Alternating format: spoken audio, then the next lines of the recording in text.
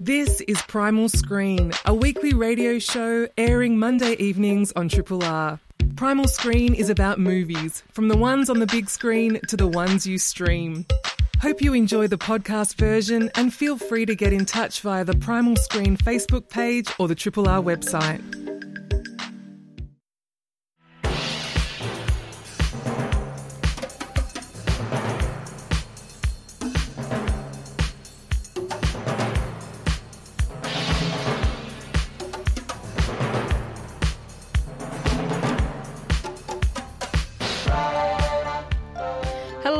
Welcome to Primal Screen, a Triple R film criticism show and podcast. My name is Flick Ford, and in Paul's absence, I'll be your host.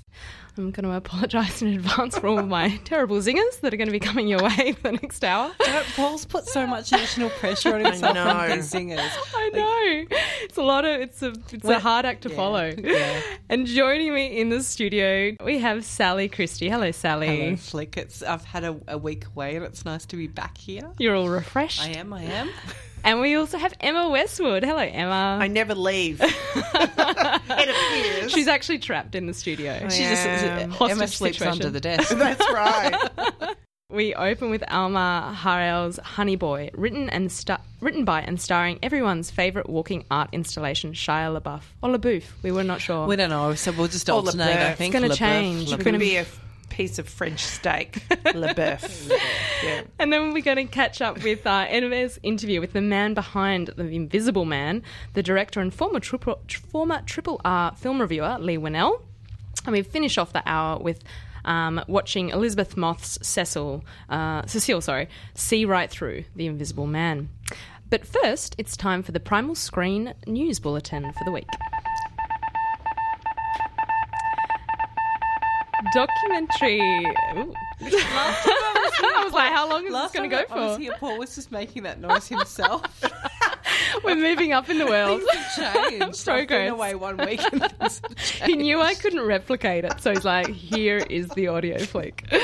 Okay, news time. Documentary maker Janine Hosking has been awarded the 21st Stanley Hawes Award for her outstanding contribution to the documentary sector in Australia. Hosking produced and directed the 2001 documentary My Kimmer Heart, which was shortlisted for an Academy Award nomination, and she also directed the 2007 documentary Ganja Queen about the trial of Schapelle Corby. Her feature documentary, 35 Letters, won Best Documentary at the Sydney Film Festival in 2014, and her most recent documentary, The Eulogy, was last year nominated for an AACTA award. Hosking is one of the many documentarians featured in the upcoming Australian International Documentary Conference. It launched yesterday, actually, and will be running until the Wednesday, 4th of March at the State Library of Victoria. The Fashion Film Awards ceremony is happening this Thursday. The event is part of the Melbourne Fashion Festival, running from March 4 to the 14th, and includes a panel discussion with directors Gracie Otto, Victoria Thompson and Lucy Schroeder, talking about the intersection of content and art within the fashion film medium. Held in the Capitol Theatre, the event features shortlisted films which will be screened alongside the best of RMIT student fashion films. For more information, just check out vamff.com.au. And finally, Dead House Dark, created by Australian producer, screenwriter, screen editor and director Enzo Tedeschi, will be the nation's only entry in the globally recognised short-form competition at this year's Cannes series, which takes place from March 27 to April 1. Dead House Dark is a series of 6 interconnected short horror stories anchored by a woman who receives a mystery box from the dark web and then discovers the sinister secret it holds. The series stars Nicholas Hope, Barbara Bingham and Lauren Orrell, and it's expected to be released later this year. And now, let's see what's on at the movies. He was a sociopath. He said that I could never leave him. He controlled how I looked and what I wore. Then I was controlling when I left the house. And eventually, what I thought.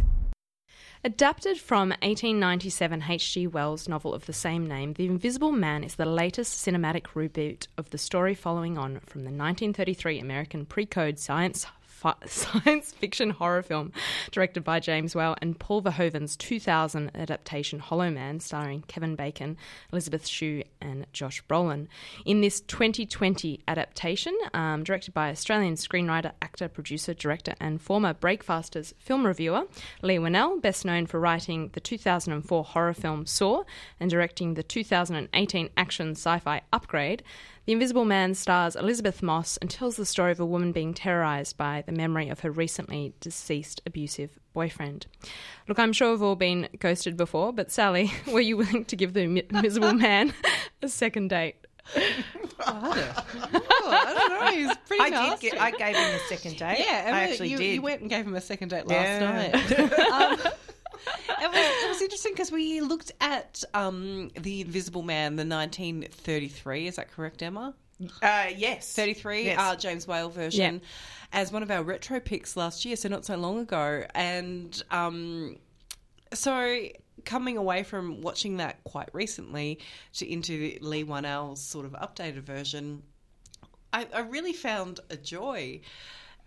I love that Leigh Whannell is doing such great things. One thing that I was saying to Emma before, my mum said that she was interested in seeing this movie, and I said that Leigh from Recovery has made this. And she said, oh, you know, good on him. I love that your mum was a Recovery fan. That's great. So, so it's nice that he's gone and done, you know, those big Hollywood things. But in all honesty, I haven't been a massive fan of the work that he has done up until this point. I really you didn't like Upgrade? I think I'm the only person who loves that film. I loathed it. I loathed it. So I didn't see it. I really disliked it. I don't want to build it up too much, but I think I really genuinely enjoyed it a lot. It was good action. I don't want to, rip into it. No, okay. Too much. And we're not here to talk about Upgrade. I was not a fan of Upgrade. We'll just leave it at that. But The Invisible Man, I thought it was great. It really reminded me of going back into, it was just a really clean social commentary on, obviously, domestic abuse and the different ways that, women are sort of, we look at gaslighting within relationships. It reminded me of a really great film that I love called Let's Scare Jessica to Death. That was, I think, 71? 71. Yeah, 71 is I think Let's it was Scare Jessica 71. to Death. But I thought I love one of my great loves of horror is that it can be used as a social commentary, and we can have things taken to excess in the way that we feel these sort of emotions when we're in awful situations. And I think that Leigh Whannell's The Invisible Man did a really good job of that and made it really accessible to everybody. Absolutely. Not in a wanky way where it's like, well, you have to know this to be able to understand this. It was, it was overt, it's explicit, and I really enjoyed that about it. Yeah, I completely agree. I'm kind of a bit anxious about cutting to you, Emma, because I feel like you're an expert on this. You're going to just be... Not at all. Not as much as Sally, I would say. But you did forget to mention Memoirs of an Invisible Man in your intro flick. Of course, there's John too many. Carpenter's great with Chevy Chase, which is 1992. Great Invisible Man film. Chevy Chase and Daryl Hannah? Yes. Just as a side note, the extra research I was doing for this episode, I went into an Invisible Man vortex, so I'm very ashamed that I missed that because I end up going to this deep trivia about not even the film I was meant to be reviewing. It is like that though. Anyway. You can draw on it, but when we get to the interview that I did with Leigh Whannell, he kind of goes to pains to say that he's not riffing on any other films, but he was a film reviewer, so I think and it's it's hard not to you can't, digest it. I don't think that you can't not riff on anything else. It's just how we people as artists operate, and it doesn't exist in a vacuum. I think The Invisible Man has been around, like this idea has been around for almost 100 years. If we're looking at the 33 James Whale Invisible Man, he was brilliant with medicine, and we're looking at James Whannell's Invisible Man. He's brilliant with technology, and it's upgrading what this upgrade. She's a secret fan. Yeah, I love that he's a tech pro. That's a believable. And it's kind of like Claude Rains in the original one is, also a genius at one thing or another. And I also really enjoyed how they're just both assholes. Yeah, I think that it's the thing. Yeah, sorry, go ahead. Because okay, I can talk to you about Universal monsters. All the Universal monsters I feel are quite sweet, except for the Invisible Man. He's a real prick. Like, he's a total prick, and I think that comes through in this. It's not a remake. It's, you know. It lends itself, that idea though, lends itself to that narcissism and sadism. And I think that for Whannell to take it and couch it in terms of this domestic abuse environment was really, appropriate. It was the right time as well. And it's communicated really well through this film. Oh, absolutely. Yeah.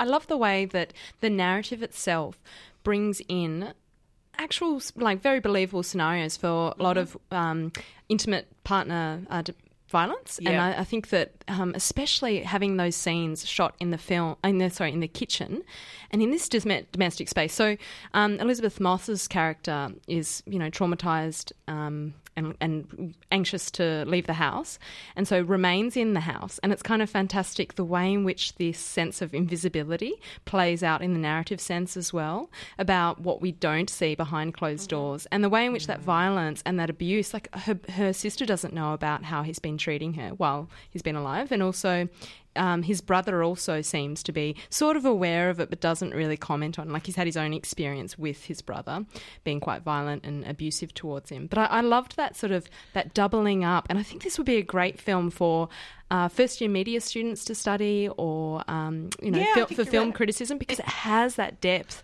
of intertextuality with all of these other earlier remakes, but also I heard him mention it as this trend in social horror, and I think that fits in perfectly with this. Horror's always, I think, a social commentary. But one thing that I think really struck a chord with me watching this film, if we're talking about domestic violence, which is definitely what the film The Invisible Man, which we're talking about, is about, is we really get this sense that she has nowhere safe anymore. Yeah. Which, people that are in a domestic violence situation, they don't have that. So it's this place where if she goes home, she's not safe there. And there's one sort of scene where she leaves the home and it's like, oh shit, that we get more anxiety for her, that she has absolutely no safe space to be in. Yeah, I actually think it might be useful. I saw this just this afternoon and needed some downtime after it. And I think it might be worth mentioning that for people who have experienced this sort of violence, they may not wish to see this film. I think it might be quite upsetting. I found it really difficult to watch in parts. Yep. And because of that build-up, and I love the way that Whannell is kind of playing around with what we expect to see. And so often with this film, it's so tempting to do kind of special effects show, because it's just like, and earlier editions were all about that because of the nature of that. And this one is not about that. No. I feel like it's more about the characters and the emotion of those characters. And it's not, if there is any sort of like showiness around the Invisible Man, it's always related to that suspense and the threat of him in the house, which I thought was so masterful. He also uses a lot that kind of with the framing, the invisibility within the frame, which is that empty frame, and he just leaves it empty and doesn't actually give you anything. Yeah, I really appreciated that, especially with one particular shot in the kitchen where it was like there's this tension building up and then there's nothing. There's just nothing. And then, but he would occasionally give you a moment like when you have her outside breathing the cold air and you see that just puff of air. And that's just one of the moments. But otherwise, it's just an empty frame. So it's a clever tactic, because it means that you continue watching because you're not sure whether you will see something. Or you won't, Or you won't, because it's invisible. Yeah. It's great. The Invisible Man concept is just a wonderful concept. And I think that he really, he just jumped on something that was perfect for the time. I think that people are open to listening to about this in this zeitgeist at the moment. She also verbally, I think that, obviously symbolically it's played out really well, but there was a part of the dialogue as well which was beautifully scripted, where she talks about how his influence, he dictated what she'd wear and then what she'd eat and then eventually what she'd say, and and then what she thought, and giving that, communicating that idea of him being everywhere and it getting inside her and being able to do that. Yeah, absolutely. Sorry, Sally, you go. There was just lots of really clever things in this film, particularly there also... I'm not giving away any spoilers. There is a dog in their relationship. And a really big factor as to why women stay in abusive relationships is because they're frightened of what will happen to their pets.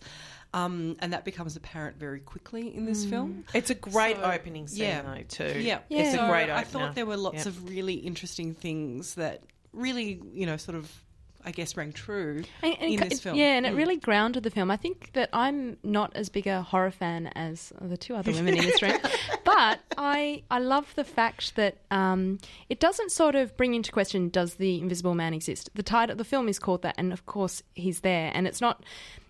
Even though people around her don't believe her, the audience is with her. They're positioned alongside her. Yeah. And it's never, her sanity, for the audience at least, is never brought into question. It's just, and so you live for the whole entire film with her frustration of constantly telling people and saying, this is happening to me, and not being able to trust those people. And I thought just even the way in which part of the threat that he offers is actually breaking down those social connections. And that is, I felt that is so true of what happens to a lot of people in those situations. There is if this sort of, if this is interesting you, I think a film from The Entity from the early 80s is definitely a good partner piece for this. And, we're talking about this as being fresh and new, but The Entity did this, 30-odd years ago in an amazing way. And the element of invisibility, whereas for her it was a paranormal entity that was raping her on a constant basis. And it's like, this is really full on.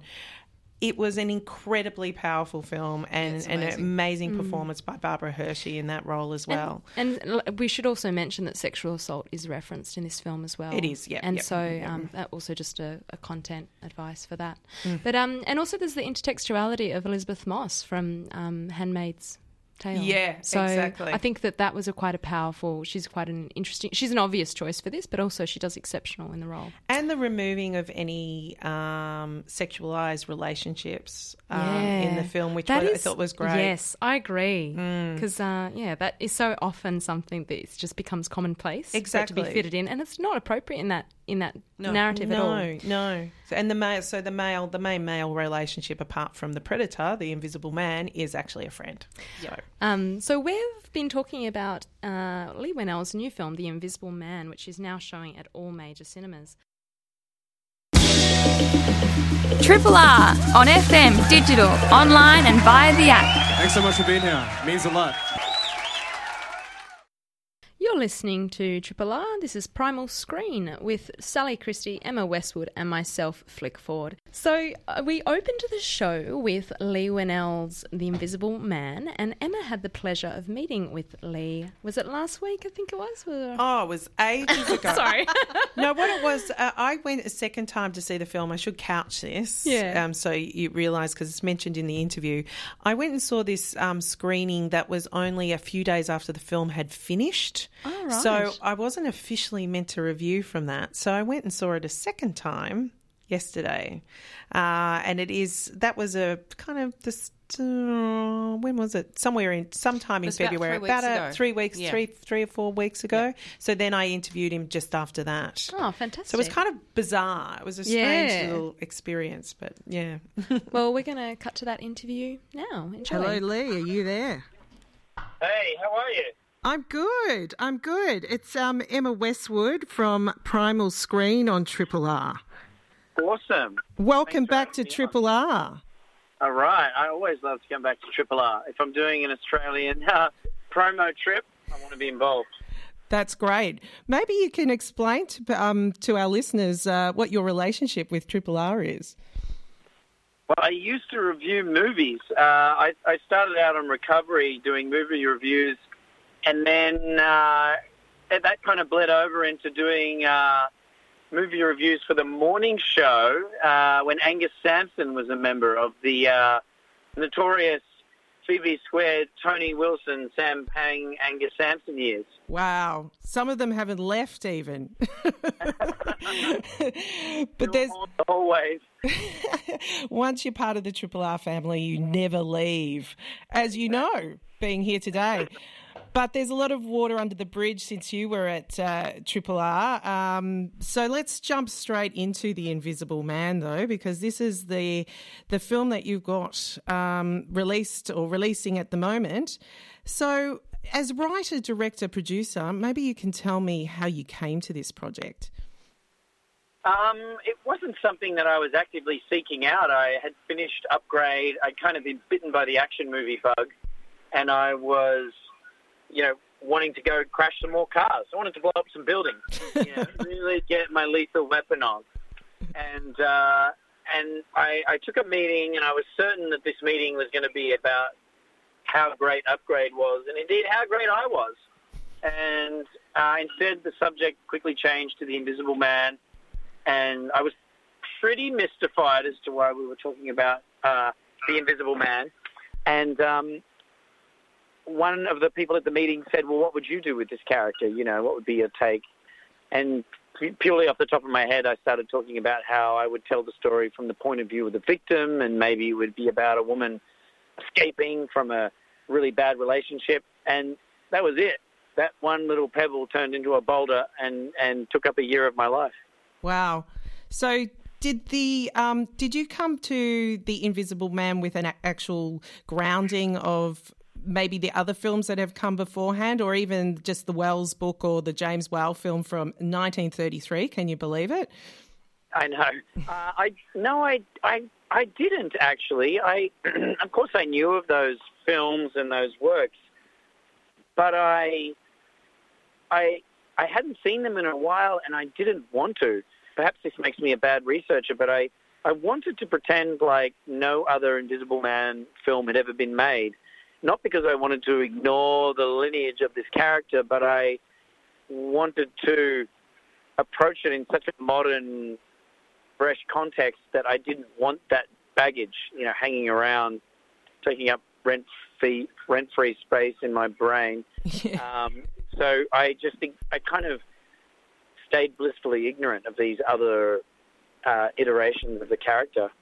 No matter how much you try to write something original, something unique, the films that you've seen and loved kind of bubble in there, and sometimes it catches you by surprise. Someone I was talking to today said, one of those shots in the film was obviously influenced by Heat. And when I thought about it for a second, I realized that was true. It was a very similar shot. So it happens, but the goal is to leave moviegoers with a sense that they've seen something new. Like, I want other filmmakers to be influenced by me.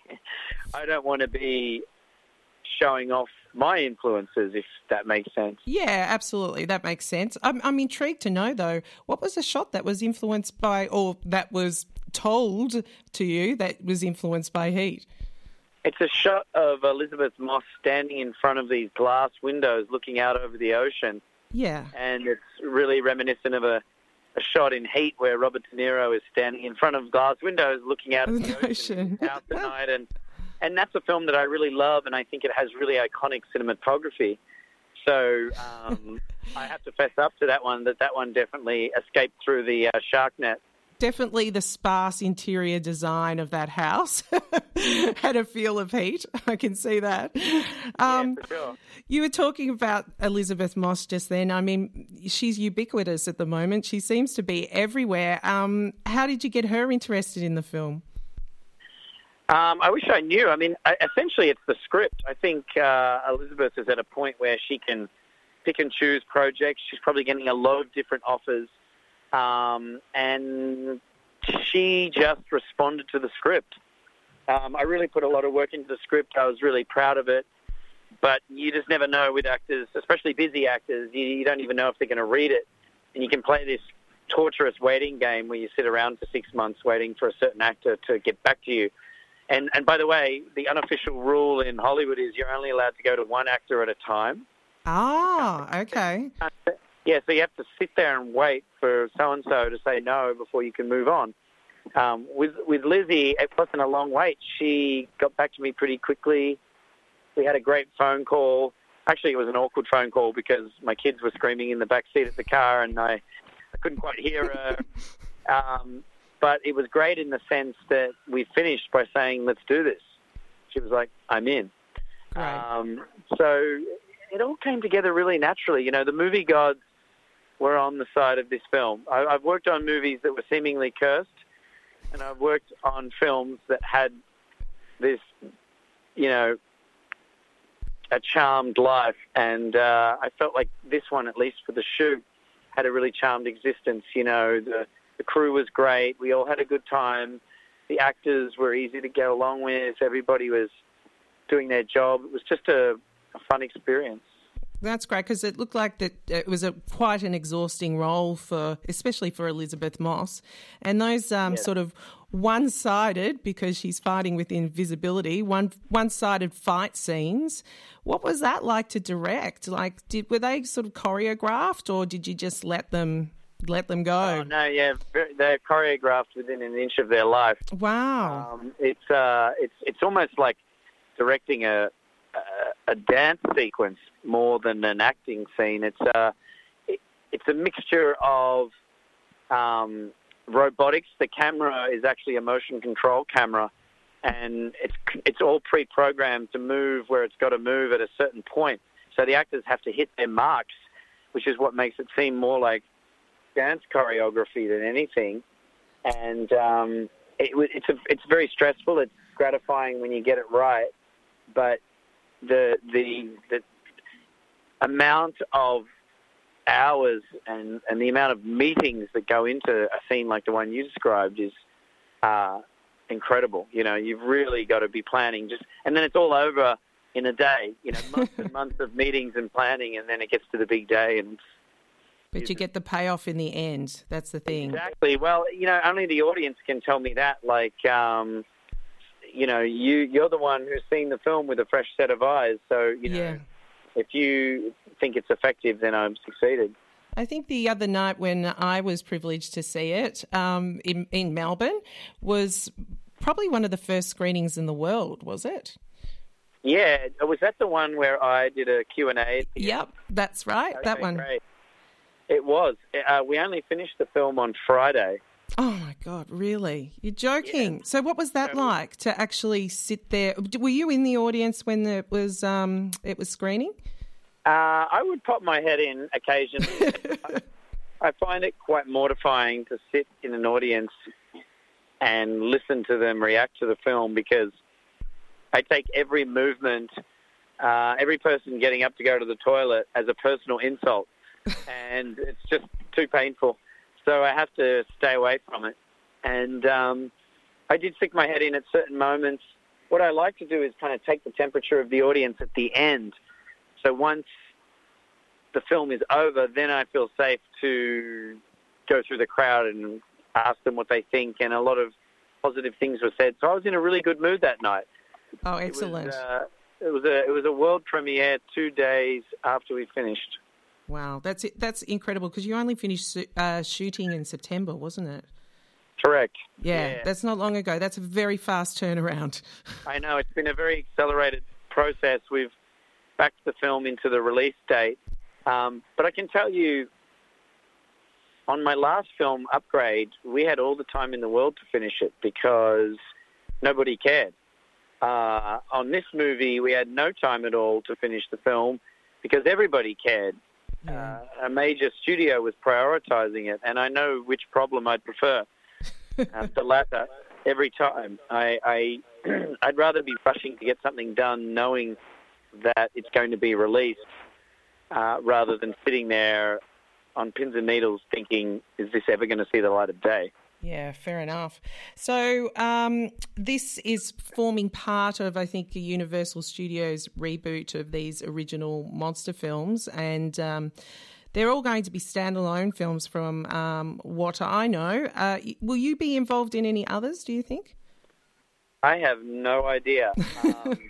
I'm not a great multitasker, I'll tell you that. I can only concentrate on one film at a time. I'm never thinking ahead. I'm never thinking about the next project while I'm making one project. I really need to put something to bed before I can even start thinking about the next one. So I haven't given it a second thought, but we'll see. Oh, I hope you do. Just so you know, you successfully made my friend scream 4 times in the cinema. Oh, excellent. That's a compliment. Well, thanks for joining us, Leigh. Thanks for joining us on Primal Screen, and best of luck with the release of the film. Thank you very much. Thanks for having me. No worries. Thank you. Cheers. Triple R on FM, digital, online and via the app. In 2017, actor Shia LeBeouf was arrested for public intoxication and was ordered to attend a 10-week rehab program. During the program, he was diagnosed with PTSD and encouraged to write about his early childhood experiences. He adapted these writings into a screenplay, and 2 weeks after getting out of rehab, filming started on a semi-fictionalised film of his life titled Honey Boy. 2 weeks after? Yeah, mate. He's good. Directed by music video director and filmmaker Alma Har'el, the film tells the story of Otis, a young actor whose difficult childhood growing up in a trailer park with his father, a recovering alcoholic, creates a painful dissonance between his lived reality and the fictional family he performs on screen. The film stars Lucas Hedges as a rage-fueled Otis in his early 20s, struggling to contain his emotions and softening the hard edges of his childhood memories with alcohol abuse, with Noah Jupe playing 12-year-old Otis in these flashbacks. When Otis is arrested following a car crash, he is ordered into rehab and undergoes anger management therapy, which forces him to reflect on the abuse he suffered at the hands of his father. In a further meta twist of the creative and perhaps emotional knife, it is LeBeouf himself who plays his father in the film. Emma, I've got a rather glib segue to our discussion, so now seems a little bit inappropriate. But here we go. Did Honey Boy sweeten your day, or did you just want it to buzz off? Oh, flick. Sorry to everyone. This is as indulgent as Honey, let's say. It's a very self-indulgent film indeed. Really self-indulgent, as your intro probably intimated, really. Although encased in or as part of all of that, there is extreme accomplishment in this film. I don't know whether it's really my bag, but I can appreciate it. I especially think that it really shines in the performances. Noah Jupe is just incredible. He stole. Isn't he amazing? Show. He's exceptional. I forgot that it was an actor. Absolutely incredible. Yeah. So that's the young boy who's playing the young Shia. Otis, technically. Otis, but it's also Shia. Otis, we all know it's Shia. Yeah. But Shia, well, look, amazing what he was doing as well. But I think that the direction is just mind-blowingly good. And it's also Alma Har'el and shot by Natasha Breyer as well. And she comes from a documentary, she comes from a mixed documentary and fictional feature background. She shot Neon Demon, which I just love the visual design of. I freaking love that film anyway. So amazing talent behind it, and that but this is Shia LaBeouf's vanity project. Even them, in terms of, I read some stuff. This is the interesting thing about this film. It seems to come alive in reading more about it and finding out more about it, because it is an exceptional exceptional scenario, and to be able to, even as an actor, to be able to make this film is quite unbelievable. Apparently, they'd have to get his takes almost in one take because he had to go into the trauma and revisit the trauma. Yeah, or they'd just keep on going and do another shot at the same time before he went out of character. It sounds like an incredibly difficult set. And they shot it in 19 days.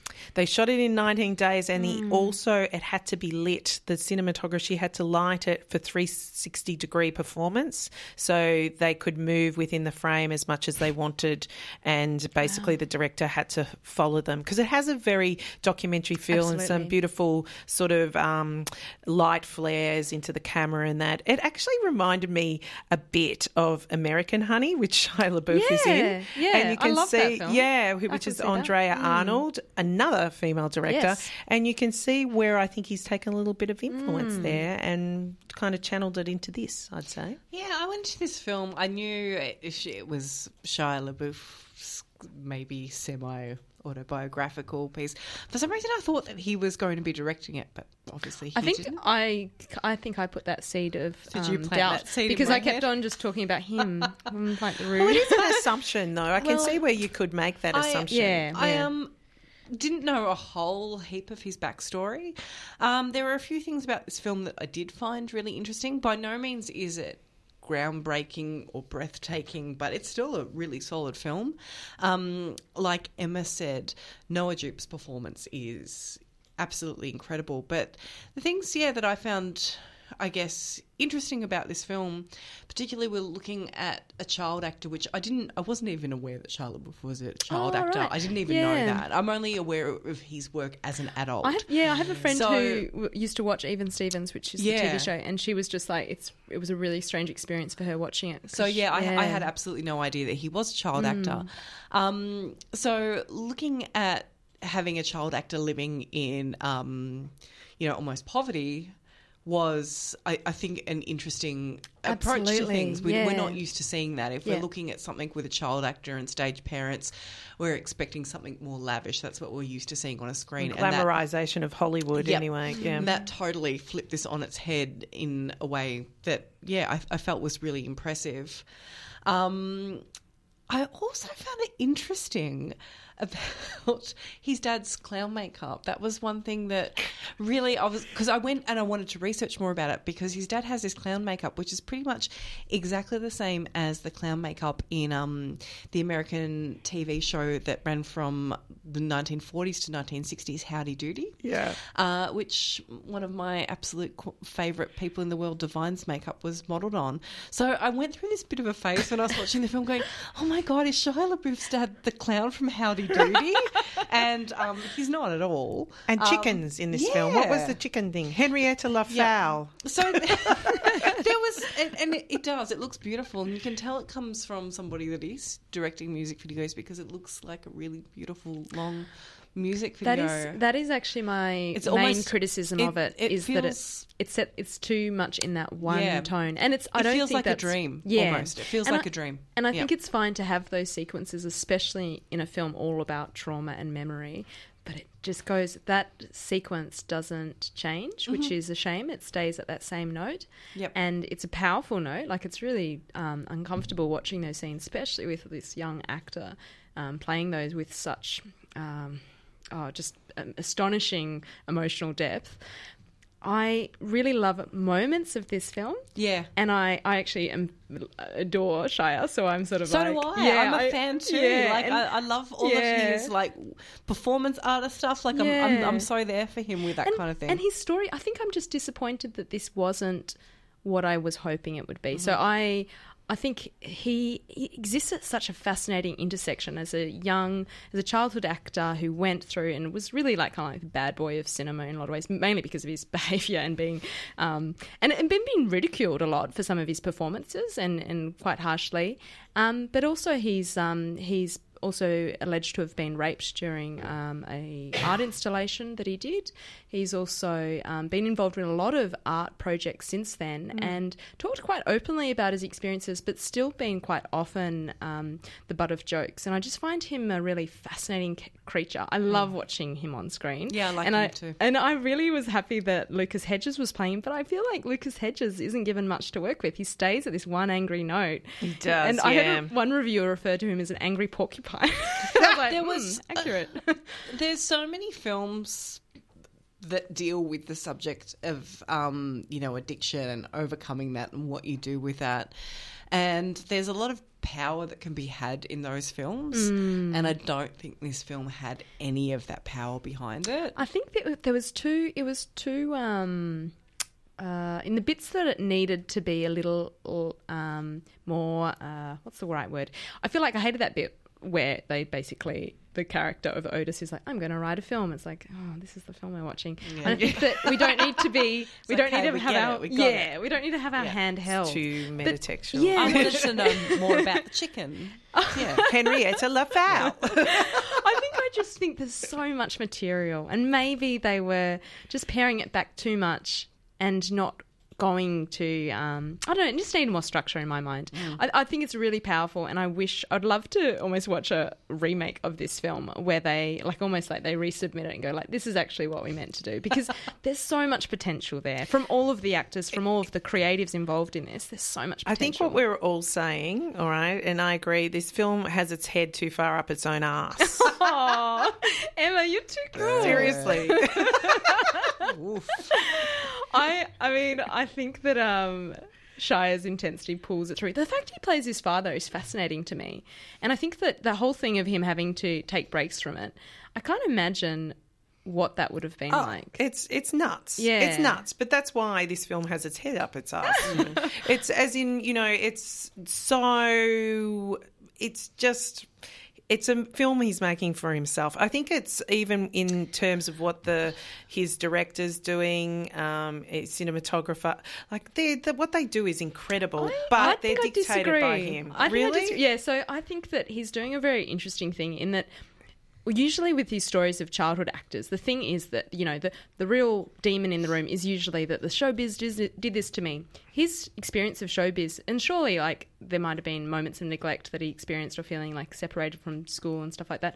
But the abuse is not happening largely on the showbiz set. It's happening at home. And then showbiz for him is a way of escaping. He gets offered a sense of family through those moments. And I thought it's interesting that he's then returning to cinema to tell that story. It's like a safe space for him in which to kind of engage with these really dark elements of his past. I really want Big Mac Culkin to make a biopic. Oh, yes. Bring back the Big Mac. Well, he's coming back. American Horror Story Season 10. Season 10? Yeah. He's in it. Well, we have been chatting... Just to derail things. Sorry. We'll talk off air about this.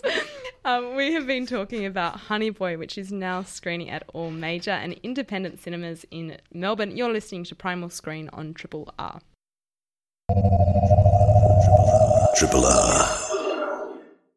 You've been listening to Primal Screen on 3RRR with Sally, Christie, Emma Westwood and myself, Flick Ford.